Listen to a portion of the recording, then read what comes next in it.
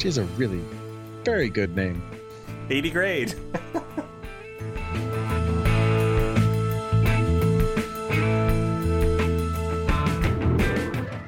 You're in a bit of a hurry there, Josh.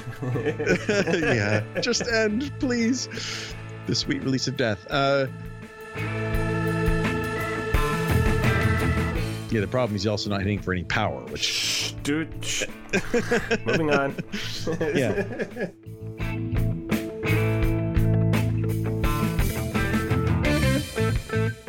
And welcome to episode number 111 of Artificial Turf Wars. Our roster is waiver claim free. I'm your host, Greg Wisniewski, and I'm joined as usual by Joshua Howsam. Josh, how are you doing? Happy we didn't record yesterday. Yes. We have a question about that, but so we will talk this week about some big moves. We first of all, we got to talk about the team is still playing ball games, although I think it's pretty obvious they don't matter. They swept. They got swept. That's weird in and of itself. Lourdes Gurriel Jr. is about to set a team record, which is nice for him, and we'll give him a little bit of props. Sung Hwang Oh, not a Blue Jay anymore. Jay Happ, not a Blue Jay anymore, but a whole bunch of guys are Blue Jays or maybe future Blue Jays. They might be minor leaguers. Waiver claim.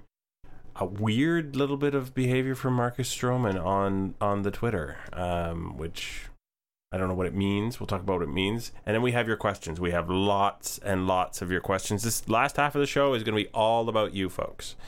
But first, it's about the Blue Jays who swept the Orioles. Wasn't that epic?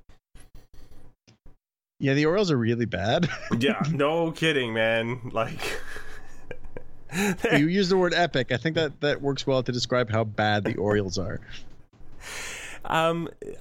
You know, often when you watch sports, I think most people tend to fall into this trap of if you win or lose a game, you somehow place more than 50% of the responsibility for the result on your own team, right? Yep. Like the Blue Jays won that one. I think safely you could say that 2 out of those 3 games, at least, the Orioles lost those games. The Blue Jays did not win them. Yeah, and I think if you looked over at the Orioles schedule, you could say that for a lot of games. Here's a weird statistic. There are 286 major and minor league baseball teams currently playing in affiliated leagues, to my understanding. The winning percentage of the Orioles, where do you think that ranks out of 286 teams? Dead last? Yes, they are 286th. Yeah. So they're losers and they lost to the Blue Jays. But lest you think the Blue Jays actually had it in them, the Twins, who, as I understand it, came out of the All-Star break getting swept by the lowly Royals, they were there to correct the record. I think they'd lost 9 in a row or something. And then the Jays were here to help. As I used to say so often. Yeah. Wow. So even the extra inning game that probably shouldn't have been extra innings because of some sloppy fundamental play, from what I could gather from the highlights by Kendrys Morales and maybe more people than that, they couldn't even turn an extra inning game to a tight, nail-biting affair. They lost 12-6 in extra innings. Yeah, I was there. It was sort of like, okay, they blew that in the 9th or was it the 10th? I can't remember. I think it was the 9th when Morales ran on a line drive right at the shortstop, and for no apparent reason. I mean, it was really bad base running. It was actually the second time he'd done it during the game. But and then we got to the 12th, and the go-ahead run scored on a hit by pitch. Yeah, questionable. I mean, I don't know. Petrichka was very upset at the umpire over it, and then Gibbons got tossed on the way out to take him out of the game. And then after getting ejected, he still went to make the pitching change, which is amazing. Gibby the best, man. It's like, yeah, I'll leave when I'm good and ready to leave. Yeah, and then Luis Santos came in with his gas can. It was like hit, and then it was 12-6. Okay. Yeah. Well, you don't usually see 6-run losses in extra innings, but there you go. Yeah, thanks for coming out So yeah, the Blue Jays have been buried in the standings for a while, but they don't seem to really be bringing their A game except against the Orioles at all. So it was only a matter of time before pieces started to move, and the Blue Jays are going to get worse. We know that. But before we discuss the Blue Jays getting worse, we should go to the bright spot, right? Because finishing on Luis Santos and his gas can is not very nice. No. Well, we'll just say something good. Lourdes Gurriel Jr. is 1 game away from tying the Blue Jays record for consecutive 2-hit games with 8. He has 8. The record is 9, which is incredible. Yeah, now that's a minimum of 2 hits. Like if you got a 3-hit game, that wouldn't 2 break or more. Yeah, He's got 17 hits over the 8 games. That's pretty cool. So does that mean Lourdes Gurriel Jr. is good or is going to round into something good? Like I can't figure him out as a player because you ask his brother, and his brother will tell you he's fantastic. But I've known family members to be biased when it comes to scouting their family members. Yeah, I mean, I think that we're sort of seeing what Gurriel is going to be. He makes a lot of contact, doesn't strike out a whole lot, and he doesn't walk. So, when the ball is falling, he's going to be productive, and when it's not, he won't. He's got a little bit of pop, so I mean that will help, but I think it will limit his ceiling for sure. Does he seem like a guy who can legitimately fill in at shortstop for you? Nope. So all that sounds really familiar for some reason. Of that description. Guy who doesn't walk, doesn't strike out, puts the bat on the ball a lot, has a little bit of pop, but can't really play short. Sounds like Devin Travis. Yeah, well, I mean, Devin Travis was never supposed to play short. Or it sounds like somebody we might be talking about soon. Oh, yeah. Well, once the Blue Jays get on, it's like a meme, I think, with the Blue Jays. Once they get on one pattern, they get kind of stuck, like reworking it, like with outfielders this year, right? I mean, why have one Teoscar Hernandez when you could have 3? Yep. And then now the Jays have a couple of Yangervis Solartes. Good times. All right. So before we get to the return for Happ, which is, well, okay, I guess also the return for which internet did not fail me. Everyone responded to notification that O had been traded with simply O. He was the first to leave after Steve Pearce, so first pitcher to leave. It's getting really close to the deadline, so I mean, you can't do them all on deadline day, right? Yeah, I mean, when you're talking about a reliever like Sun Wano, it's sort of you should make the trade when you get the offer that you feel is good enough. But for starters, every extra start is more valuable to the other team, so they want to get them before the deadline. Because Happ was supposed to pitch this weekend, but now obviously he's not going to. Makes perfect sense. So who did we get for O? I mean, what are the name? Well, the one name I really like, just based on name alone. But who did we get? Okay, so is the name that you like Forrest Wall? Absolutely. So I'll talk about, we'll go with them one after the other. So Forrest Wall, which is a really very good name. 80 grade. He's a former first round pick, and he was 35th overall, so supplemental first round. And he was, the top 100 prospect for a couple of years entering 2016. But he had some minor injury issues, and he didn't, go necessarily as well. You're developing, like his 2016 season wasn't very good. And 2017 he was doing well, and then he hurt his shoulder. So he's in AA now and doing not very well, but it's, he just came back from shoulder surgery. So it's sort of a wait and see with what he'll be. Plays the outfield now, doesn't play second anymore, but he's supposed to be a high contact guy with speed. And, that's useful. Yeah, I think the guys have been sadly lacking. Now, I know you're not going to necessarily steal bases all the time, but they really haven't had a guy who you could use as a bench option to pinch run, other than Dalton Pompey from time to time, right? Like, is there any guy you'd put in just because he was fast and keep him on the roster as an outfielder? Anthony Alford, I guess, would be the answer to that, but you want him to be playing every day.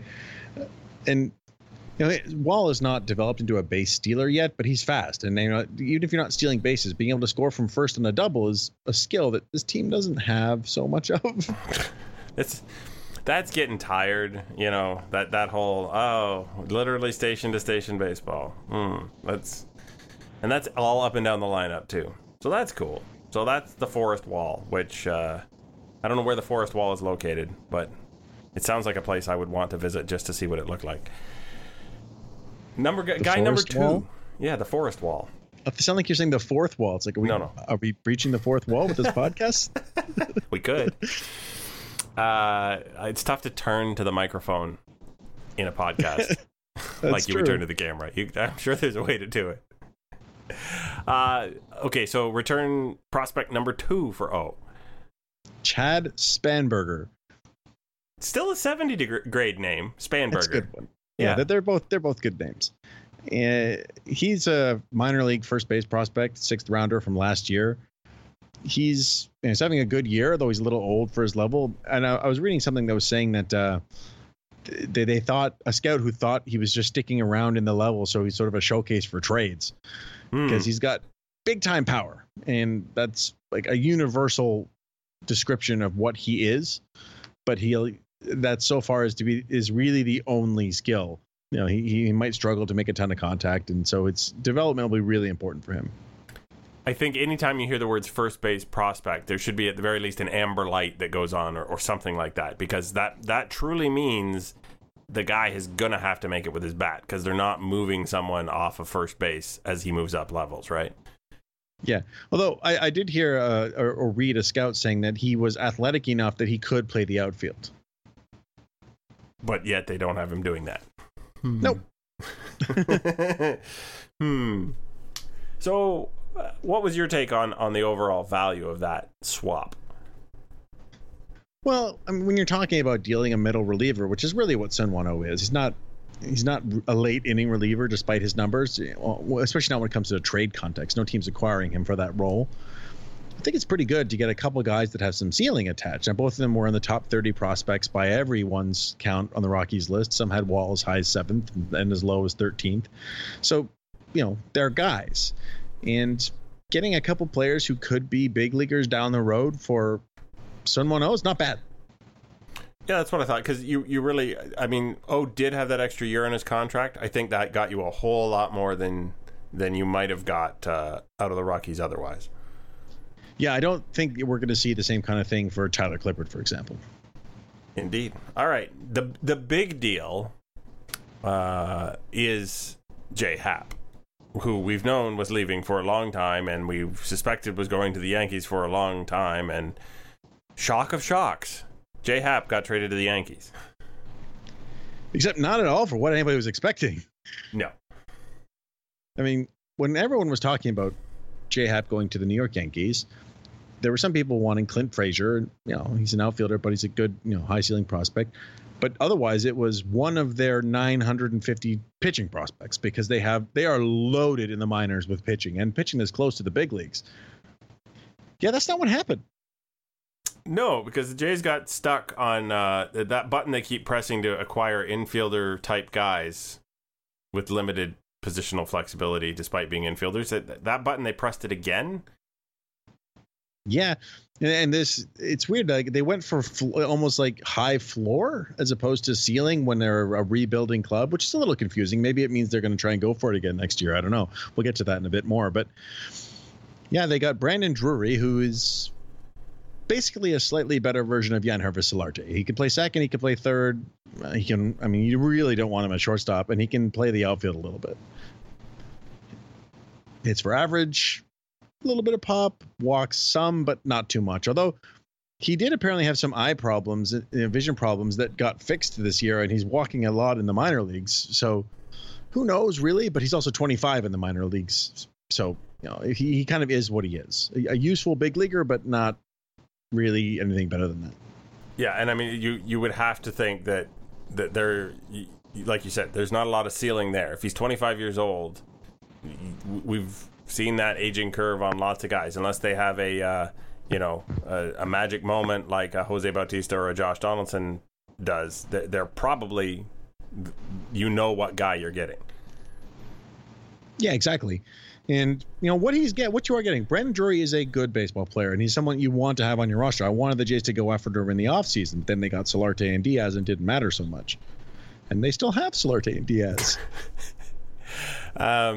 Yeah, somebody should probably tell him there's a limit on like 25 big leaguers. You can't just put more people on the roster because you felt like it. Yeah.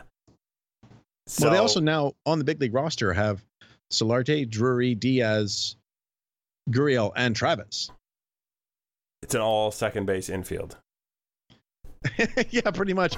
And then in the outfield, if you're putting Drury out there, you still have Smith Jr., Granderson, Grichuk, Teoscar, and Drury. So there's once again a very big roster crunch from guys who need to play. So I do think it's going to lead to a trade of Jan Harvest Solarte or similar, someone like that. Or even if it's just Granderson, just in Drury can platoon with Smith Jr., but just something to make it so everyone can play a bit more. Yeah, I totally get where you're coming from. Yeah, it just doesn't...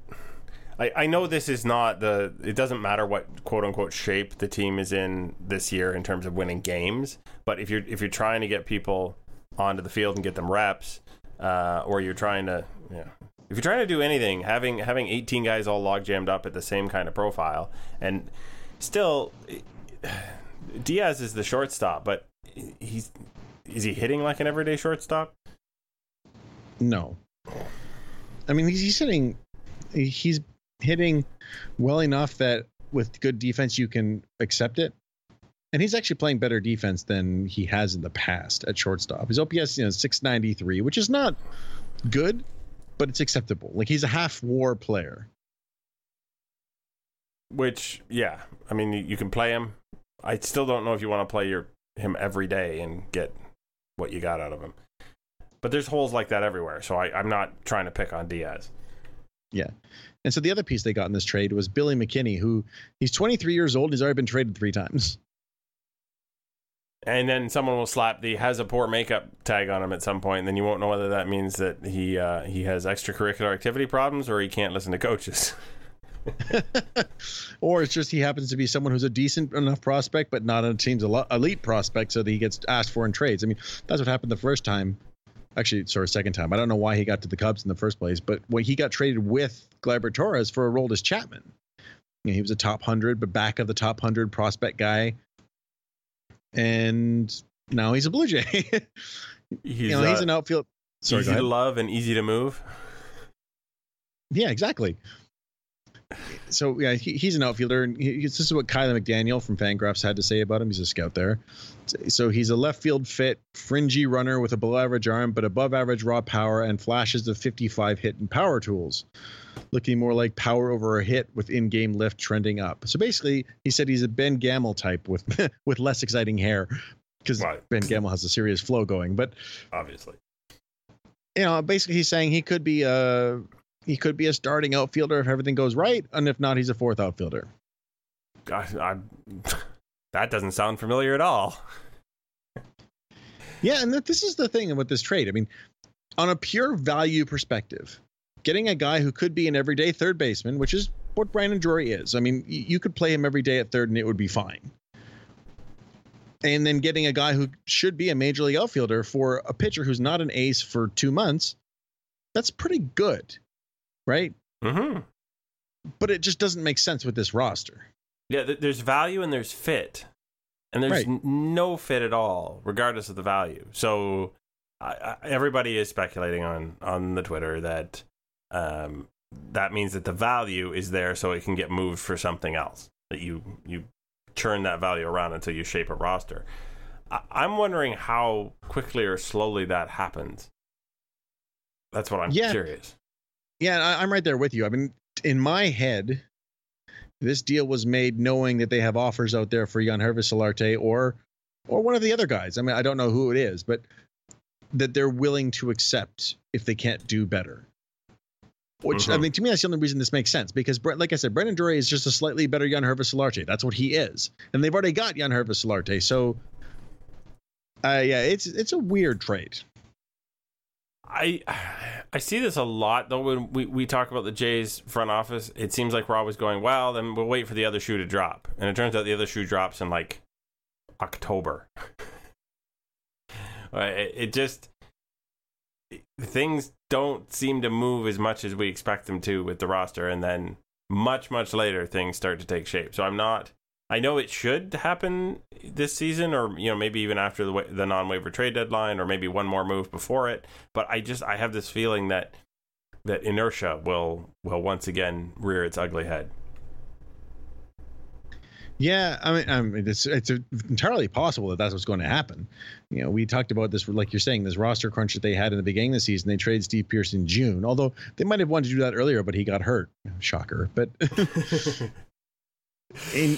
I don't know. I think it might be a little different this time because they're now clearly on at least some level of a teardown in terms of getting rid of assets that they can get stuff for, and it just doesn't make any logical sense in that mode to keep the floor of your big league team high, because entering the season, the idea was a high floor. So if everyone stays healthy, they'd have a shot at the wild card.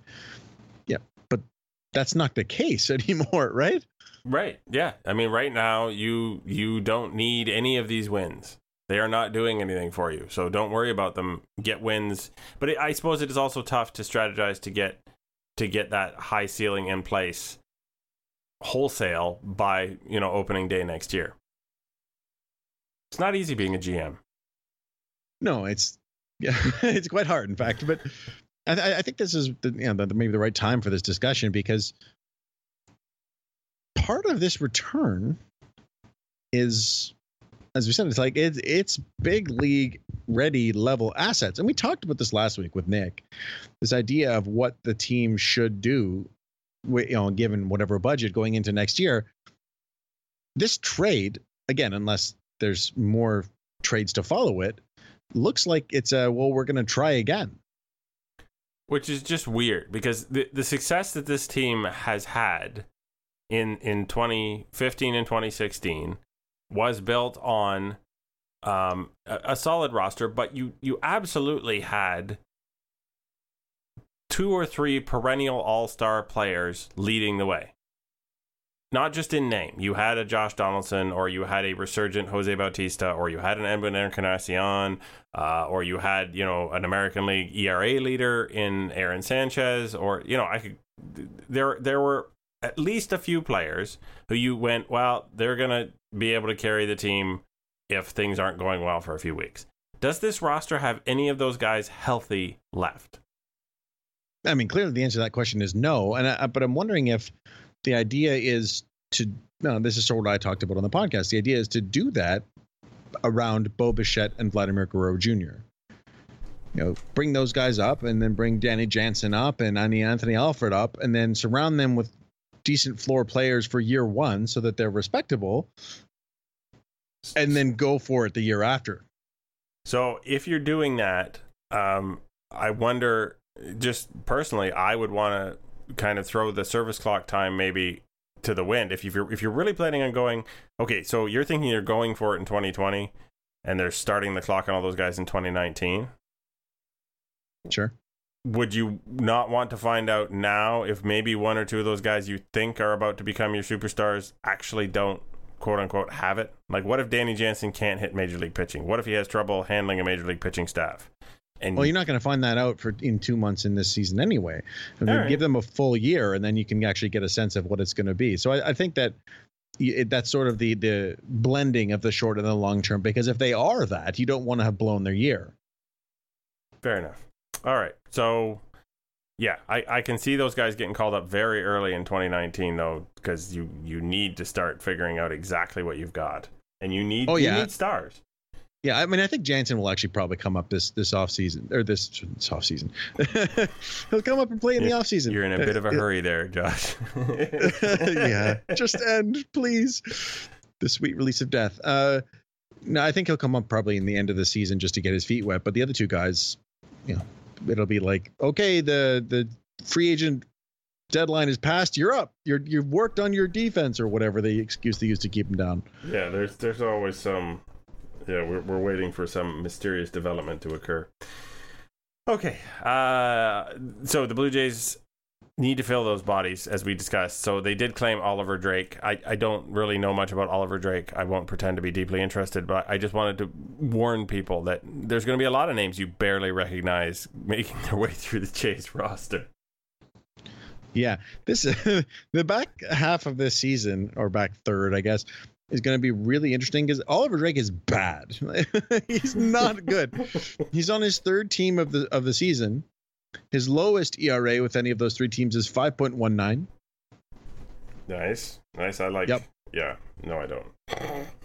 No, he's not good, and he's never been good at any level, and he's 31. So I mean, this isn't some prospect that's 31. Yeah. Almost as old as you. No, maybe. Yeah, I'm 33, so almost as old as me. But he, so it's going to be guys like this, and I mean, I think he's just a very short term because due to option rules, there are certain guys they can't call up right now, and they traded and they traded Happ, so they need a pitcher. But I think the back half of the season is going to see a lot of these guys that are a little scary to watch when they're on the field. They may have waiver claimed a belly itcher instead. We will check back with you next week. You remember that? We want to pitch. We got a pitcher. No, yeah, I remember that. Fine. Marcus Stroman, he's out there. I am blocked from reading Marcus Stroman's tweets, but I have been lucky enough to read someone else's tweet who screenshotted something Marcus Stroman did, so I feel like I'm in the loop now. I will read. It's Michael McDiarmid's tweet. So Andrew Stoughton tweeted out a John Morosi tweet. You with me? Yep. Sources: Blue Jays and Braves have discussed the Marcus Stroman trade, although there's no evidence of current progress. Story, which is cool. Morosi loves to get on Toronto radio and stir up all kinds of stuff. Yeah, just before you advance, that was like peak Morosi. These two teams have spoken. There's no evidence that they're even remotely considering an actual trade, but they've spoken, so I'm going to make it sound interesting. Yeah, you and I have spoken. We have traded nothing. It's however, Michael at MikeMac2112 noticed that Marcus Stroman liked that tweet discussing the possibility that he might get traded to the Braves. I don't know what to make of this. Stroman wants out of town. I guarantee you there's going to be people saying that's what it means. Stroman is a very interesting Twitter personality. Half of his likes are things he likes, and half of them are things he uses as hater fuel. A few years back, I can't remember when it was. It was entering 2015 or something like that. Yeah, it was. Someone had said that Marcus Stroman was the best pitcher in the American League East, or second best behind Archer or something. And I suggested that, like I'd still have him behind Alex Cobb because Alex Cobb had done it for 2 years in the division. But I still thought he was really good, and he liked the tweet. It's like, come on, dude. Like, so I'm guessing that's what this was, but I don't know because it's Stroman. Did he like the tweet right before he blocked you? Oh, wait, he did not block me. I'm not blocked by Marcus Stroman. That's me. You. All right. Yeah. So go ahead. Turneth, rumor mill. Turneth, as it were. Yeah. The next time we do one of these podcasts, there's probably going to be a couple more trades we have to talk about. Indeed. So that was Marcus Stroman going rogue. That was all of the news that was fit to print. But you're a curious bunch this week. I don't know if this is actually a record number of questions. I think those might have happened maybe when the team was in the playoffs. But this is pretty darn close. We're going to come back with those questions very, very shortly.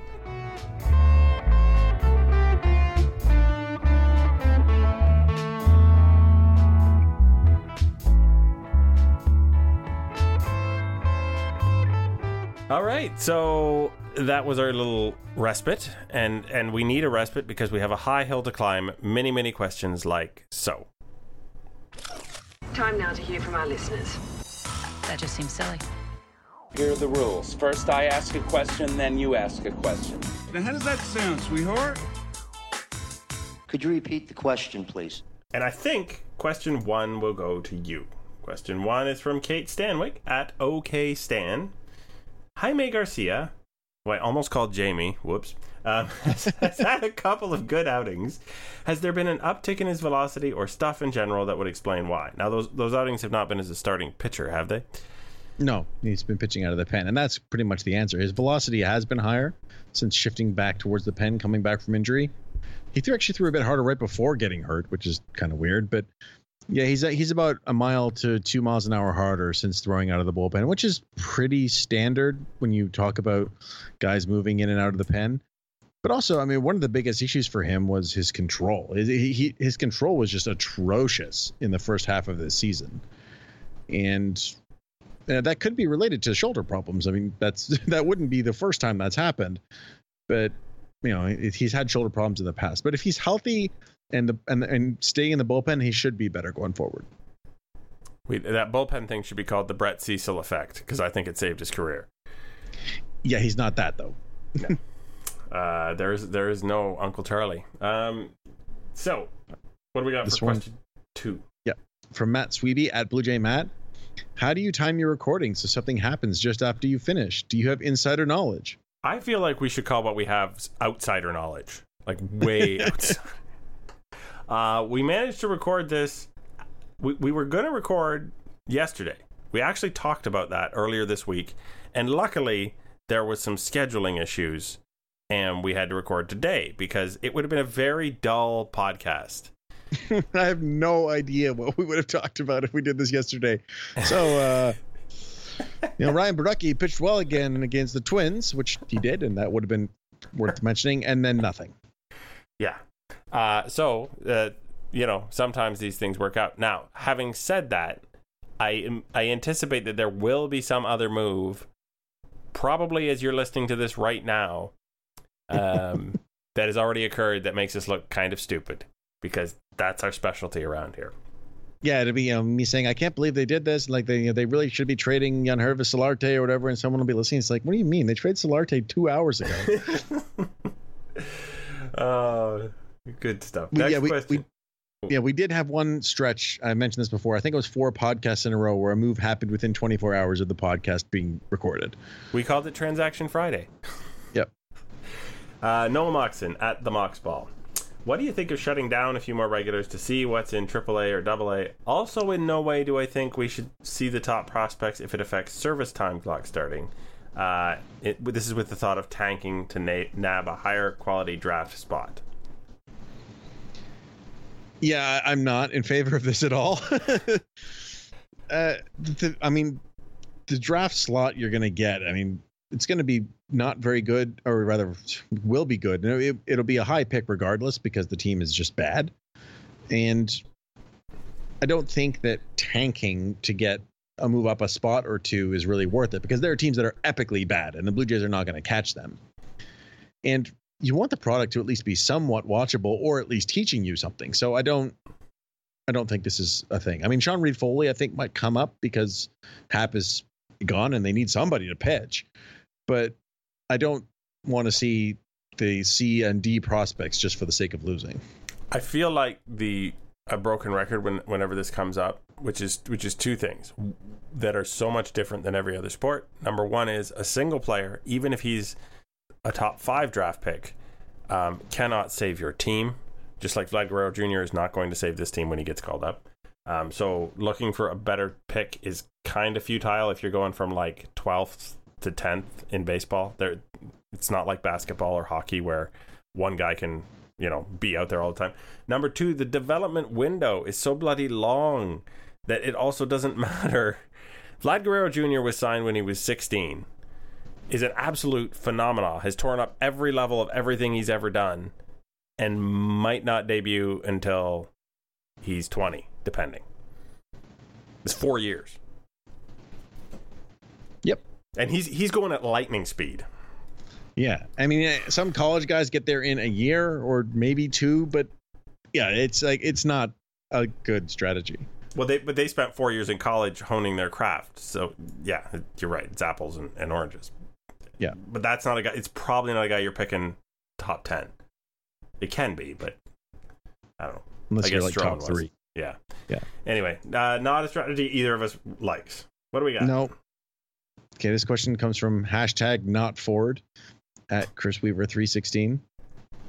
Political commentary on the podcast. I have bad news for. Yeah. You lost that one, but or we all lost that one, depending on your point of view. But yeah. Hey. Yeah. So, are there any players who are not rentals that you can see being dealt? For example, Osuna, Pilar, ... I think we talked about this maybe a couple weeks ago. I can see Osuna being dealt for, and Nick can see him being dealt 1-for-1 for someone just to get him off the team. I can see Osuna being dealt because they don't want to associate with him, but they're obviously going to see if they can get value for him. So there's that. Pilar, I don't know. Pilar's injured, so seems unlikely at this point.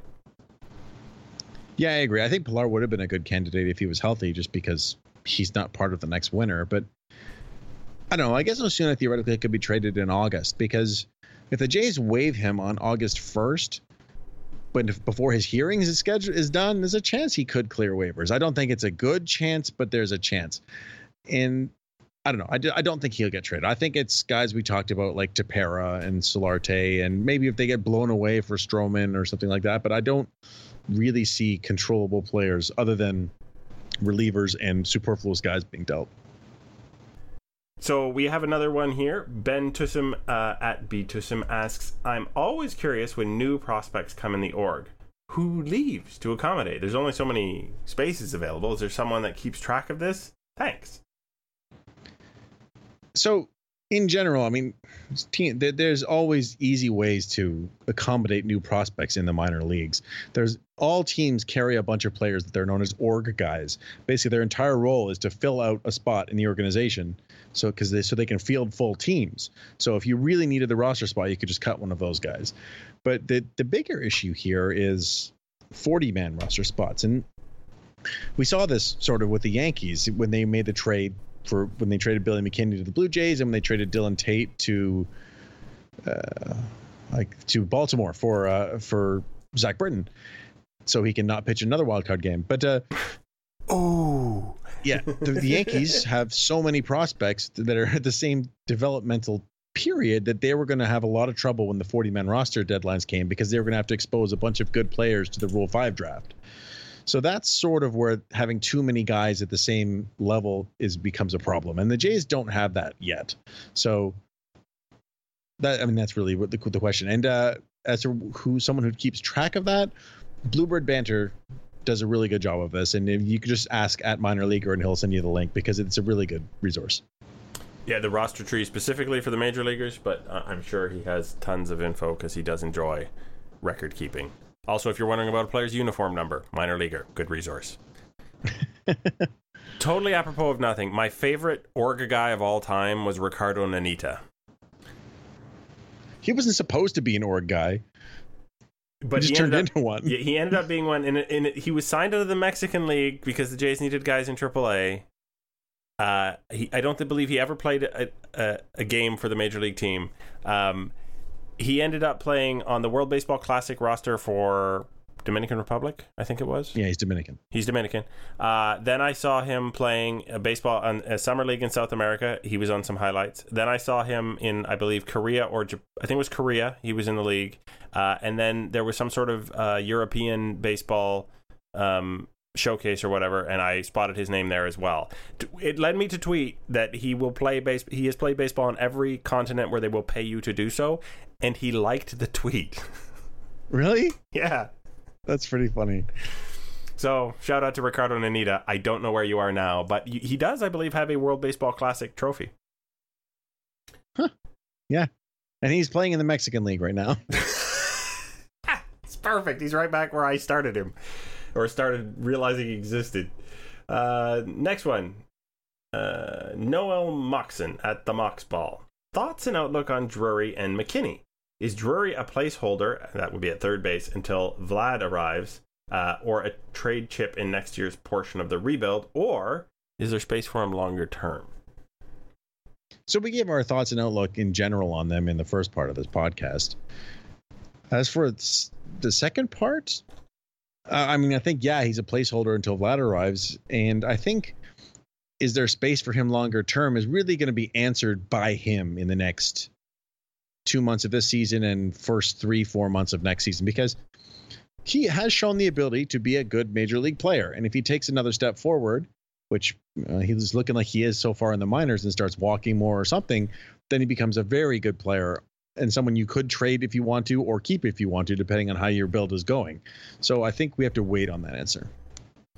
And then Mike, in a similar vein, at GoSensGo101 asked you directly, but he said you could use this as a podcast question. I wonder if part of the reason they went for older guys, like Drury, for Happ is because they know they'll be getting younger guys in the other deals. I mean, I assume they are going to be getting younger guys in their deals just simply because the pieces they're going to be selling are not going to be good enough to get Major League ready players. But I don't know. That seems like kind of a strange strategy. I mean, because you're just making the windows different and the timing of the players you're trying to build around different. I think that honestly, there was a reason they got these players when they did. I don't know what it is because, as we explained in the first part, the trade doesn't make sense to me in a vacuum. But I don't think it was necessarily related to the potential returns in other deals. The process is a bit opaque for my liking. I'll be honest. Yeah, I mean, I guess the thinking here too, which would make sense, is if they know they can get some good prospects for Jan Hervé Solarte, they can upgrade on the big league roster while still addressing the minor league roster. That would make sense to me. All right, what's our next question? Okay, the next question comes from Heated End at Heated End. How many infielders will the Blue Jays field if the Jays can field infielders? Our first humorous question. Yeah, Martin and Drury with current complement to have 6 infielders. Who says no? I don't really know what that last part means, but everybody. There's a lot of infielders on this roster. I think everybody says no to 6 infielders because that would leave Randall Grichuk just wandering the outfield like Moses in the desert. Yeah, the Twins went with the 5 infielder defense against the Blue Jays yesterday. Yeah, you got to step up your game. You got to get up to 6. Yeah. Yeah. I mean, it really does throw water on the Russell Martin if he's having trouble catching. Should play a utility position though role. He can play center. Hey, there we go. Oh my goodness. All right. So Luke can't even anymore at Split Letters gets our final question. He was asking a question about Jerry Happ getting traded. Had to scratch that one. Question number 2. Explain to me why this front office seems to love guys who can't walk. Well, I mean, yeah, Travis, Gurriel, Pilar, Grichuk doesn't walk very much. And, I mean, Drury... So this is a bit overstated with Brandon Drury. He doesn't walk a lot, but he's not allergic to it like some of these guys. You know, he had 31 walks, in 2016 and 28 walks in 2017, and under 500 plate appearances both seasons. So it's not horrible. It's just not. He doesn't walk a lot. But still, there's always a profile for an organization, and when the Blue Jays were good at grinding out at bats in 2015, it happened a lot. Good things tended to happen. These guys, yeah. I mean, I think right now they're sort of in a situation where they're getting decent players however they can get them. They've gotten a lot of these kind of guys. I mean, Martin still walks a ton. He doesn't do anything else, but he walks a ton. Yeah, and it amazes me when people mock Russell Martin's batting average, which is admittedly a sad-looking thing, is he still manages to get on base at a league average clip. There's very few guys who can do that.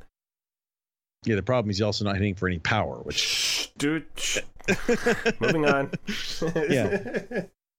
I don't expect this is going to be a trait that's going to continue with this team, especially, when you look at the guys that are going to be coming up. Jansen takes more walks more than he strikes out. Guerrero walks more than he strikes out. I think that we'll see a little switch once the next wave of prospects comes up.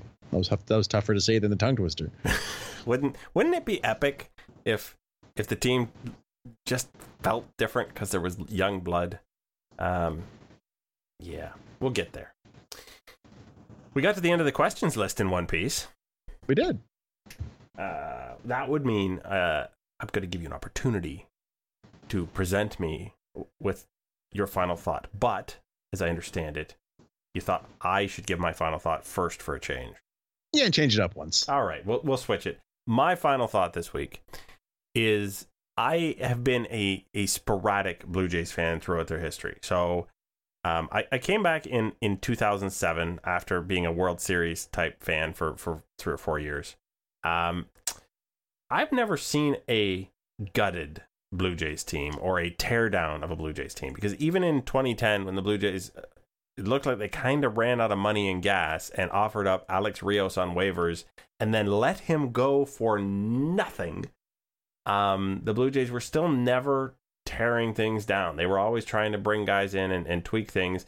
Unfortunately, they were always ending up between like 75 and 85 wins, but it was never for lack of fiddling around trying to make something happen because there was a Roy Halladay on the roster, or, you know, they believe Vernon Wells was a really good player, or they brought Scott Rowland in and thought he could do something for them, that kind of thing. I don't know what that's going to feel like to see the team just on fumes for the next couple of months. It's kind of a weird thing for me.